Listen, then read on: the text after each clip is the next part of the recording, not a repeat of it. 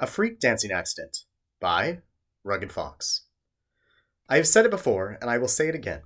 Fall is a ginger's time to shine. Unless, of course, that ginger breaks his foot in a freak dancing accident. After spending the better part of 2 weeks tending to an injured paw, I had become stained with regret. The sheer number of outfit opportunities I have missed this season is unforgivable.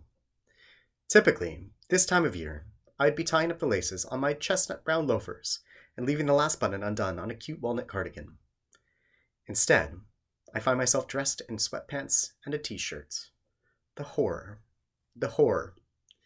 My beloved foot is strapped into a gray prison called a fracture boot, and I cannot strut without it. Yes, hi.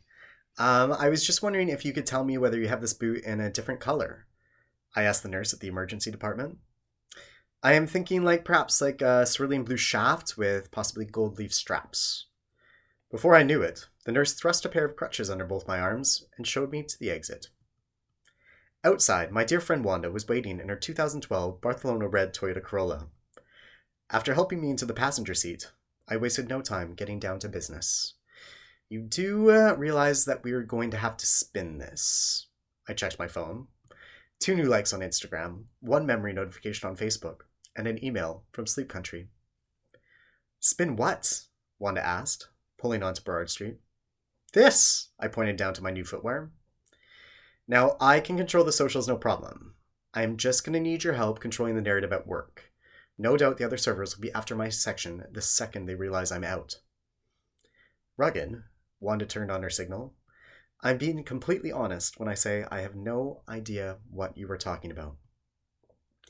Meeting her puzzled glance as we headed west down Davie, I realized I already had major communication problems. Oh, Wanda, I cried as we drove past the dance floor of my demise. No one can know the truth about how I broke my foot. It can never get out that at 37 years of age, I mixed rosé with tequila before sailing off the stage at the Crossroads. We must come up with a story that inspires care and affection, not judgment and concern. Weaving on to the colorful streets of the West End, I noticed for the first time how muted the palette of fall is this season. Usually, the trees are exploding with leaves, the most vibrant shades of red, yellow, and orange. This year, however, because of the heat and drought, the autumn foliage is a pale version of itself. I got it. We can tell people that I injured myself hiking Cypress. No one's going to believe that. Gosh darn it! I don't even know how to hike. One time, though, I did fall up the stairs racing towards a sale at Club Monaco. So there's that. Why not just tell the truth? Wanda reasoned. It was an accident. There's no shame in that. Pulling up in front of the fox den, I was struck by the strangest sensation of silence. At the end of August, when Mama and Papa Fox flew in from the Midwest, I knew I had my work cut out for me. As soon as the surgery to rebuild my mom's foot was complete, the race was on for the next 6 weeks. Coming out of the gate, I was giving the role of caregiver the performance of a lifetime. Serving tables at night and assisting my folks during the day, I felt like a dutiful son. What I lacked in offspring and a promising career, I made up for with cooking and finding Dr. Phil on the television. Then, as the race went on and Mama Fox started to recover, I started to slow down. Stumbling over my feet, I woke up one morning and realized the error of my ways. This is a marathon and not a sprint. With 2 weeks to go before the finish line, I knew I had no choice but to rest.